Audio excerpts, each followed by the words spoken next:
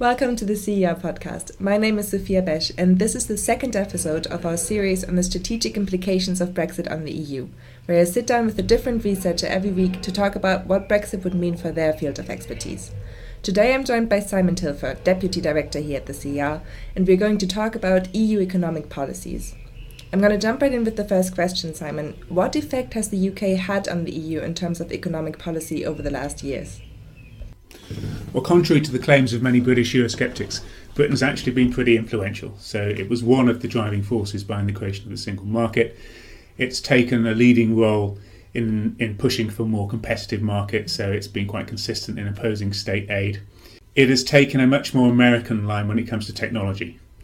The British have argued that technology needs to be proven to be damaging, or some kind of technological developments need to be proven to be damaging before onerous regulation is introduced.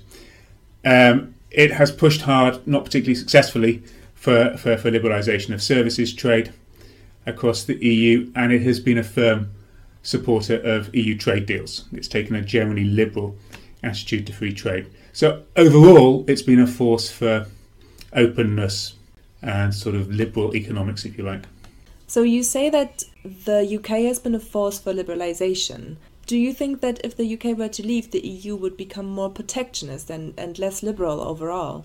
On the face of it, Brexit will make the EU less liberal, less outward-looking, and more suspicious of technology, because the UK has been a leading advocate of an open approach. However, one shouldn't exaggerate how big a risk this is. It's not as if the UK has been the only reason why the EU has become more liberal in recent years. It's not the only reason why the EU has been striving to sign free trade deals.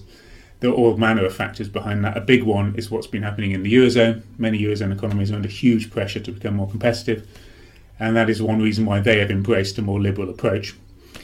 Also, it's not as if the UK has been very actively engaged in recent years. Over the last 5 years, ever since the Conservatives came to power, the UK has become progressively disengaged from Brussels. And during this period, we have seen a steady liberalising agenda, and it's happened without much British input. So I think one can exaggerate it, but everything else being equal, an EU without the UK will be less liberal, more protectionist, and more suspicious of technology. In case of a British exit, how likely is it that the UK would get a good deal in terms of accessing the single market? In theory, Britain could leave and retain unimpeded access to the single market, but that would mean joining the EEA. Basically pursue the Norway option. Now, Norway has pretty much unimpeded access, but it has to sign up to most EU rules and regulations, it has to abide by freedom of movement, and it has to make substantial contributions to the EU budget. It's hard to see how that would be an acceptable outcome for the UK, given the reasons why the country will have quit the EU in the first place, which will be over concerns over freedom of movement, over immigration, a resentment at interference from Brussels, and a sort of desire to restore sovereignty, however illusory that is. So EEA membership and the Norwegian option won't be a politically acceptable outcome for the UK. Some say because the UK would be the first country to ever leave the EU, they might actually be able to negotiate a more favourable deal to get some sort of exception, not necessarily the EEA option. I think that's highly unlikely. Mainly because it would establish a very awkward precedent for various other countries. If we just look at French and German politics, for example, the French are determined to avoid establishing a precedent that could embolden the National Front. If Britain were to leave and to get pretty much everything it wanted, it could encourage others to follow suit. So the French, who are running scared of the National Front ahead of the presidential election, will not be in a position to concede too much to Britain. For Germany, I think it's even more existential, that they'll be determined to avoid any further fraying of the EU. So they won't want to give Britain anything that could encourage the Dutch or the Poles or the Czechs to hold referenda on membership. So no one wants Britain to leave, and they will attempt to accommodate the British, but at the same time they have their own domestic political constraints which limit their ability to concede that much more to the UK. So you're saying that EU governments might not be willing to give too many concessions to Britain. What would that mean for the UK's service market? The UK relies very heavily on exports of services. Last year, they accounted for 44% of total exports. and the EU is by far the biggest market for them. So if Britain were to leave the EU and was unable to negotiate unimpeded access to the single market, its service sector, particularly in financial services, could take quite a big hit.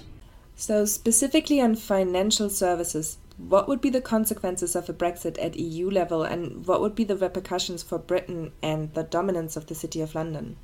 The dominance of the City of London has grown steadily in recent years, despite Britain not being in the euro.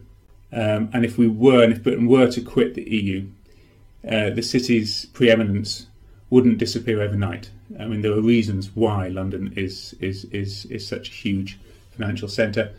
It comprises a huge agglomeration of human capital and infrastructure. That wouldn't disappear overnight. However, a Britain on the outside, and one that is not in the EEA, which we can assume it wouldn't be for political reasons, would, I think, be an uncomfortable place for Europe's dominant financial centre. What would be the likely places? What would be the capitals where it would go? So which member states would profit? Well, Frankfurt would have to be one, Paris another, Amsterdam the third, I would have thought. But over time, some of the activity we currently see in London would inevitably migrate. We don't know how much. And as I say, London would remain a very big financial centre. The question is whether it could remain Europe's and the Eurozone's financial capital. I think that is unlikely. London would remain a big global financial centre, but its dominance relative to Frankfurt, Paris and Amsterdam would clearly wane. So what would that mean for the countries that are currently not in the Eurozone? Well, Britain is the only country that has made it clear it will never join the euro. So it's in a slightly different position to Poland and some of the others who have indicated that they will join at some point. But those countries have relied on Britain taking a hard line over the Eurozone ins and outs question. Now, if Britain leaves, they will have to become much more assertive about defending their rights against the Eurozone.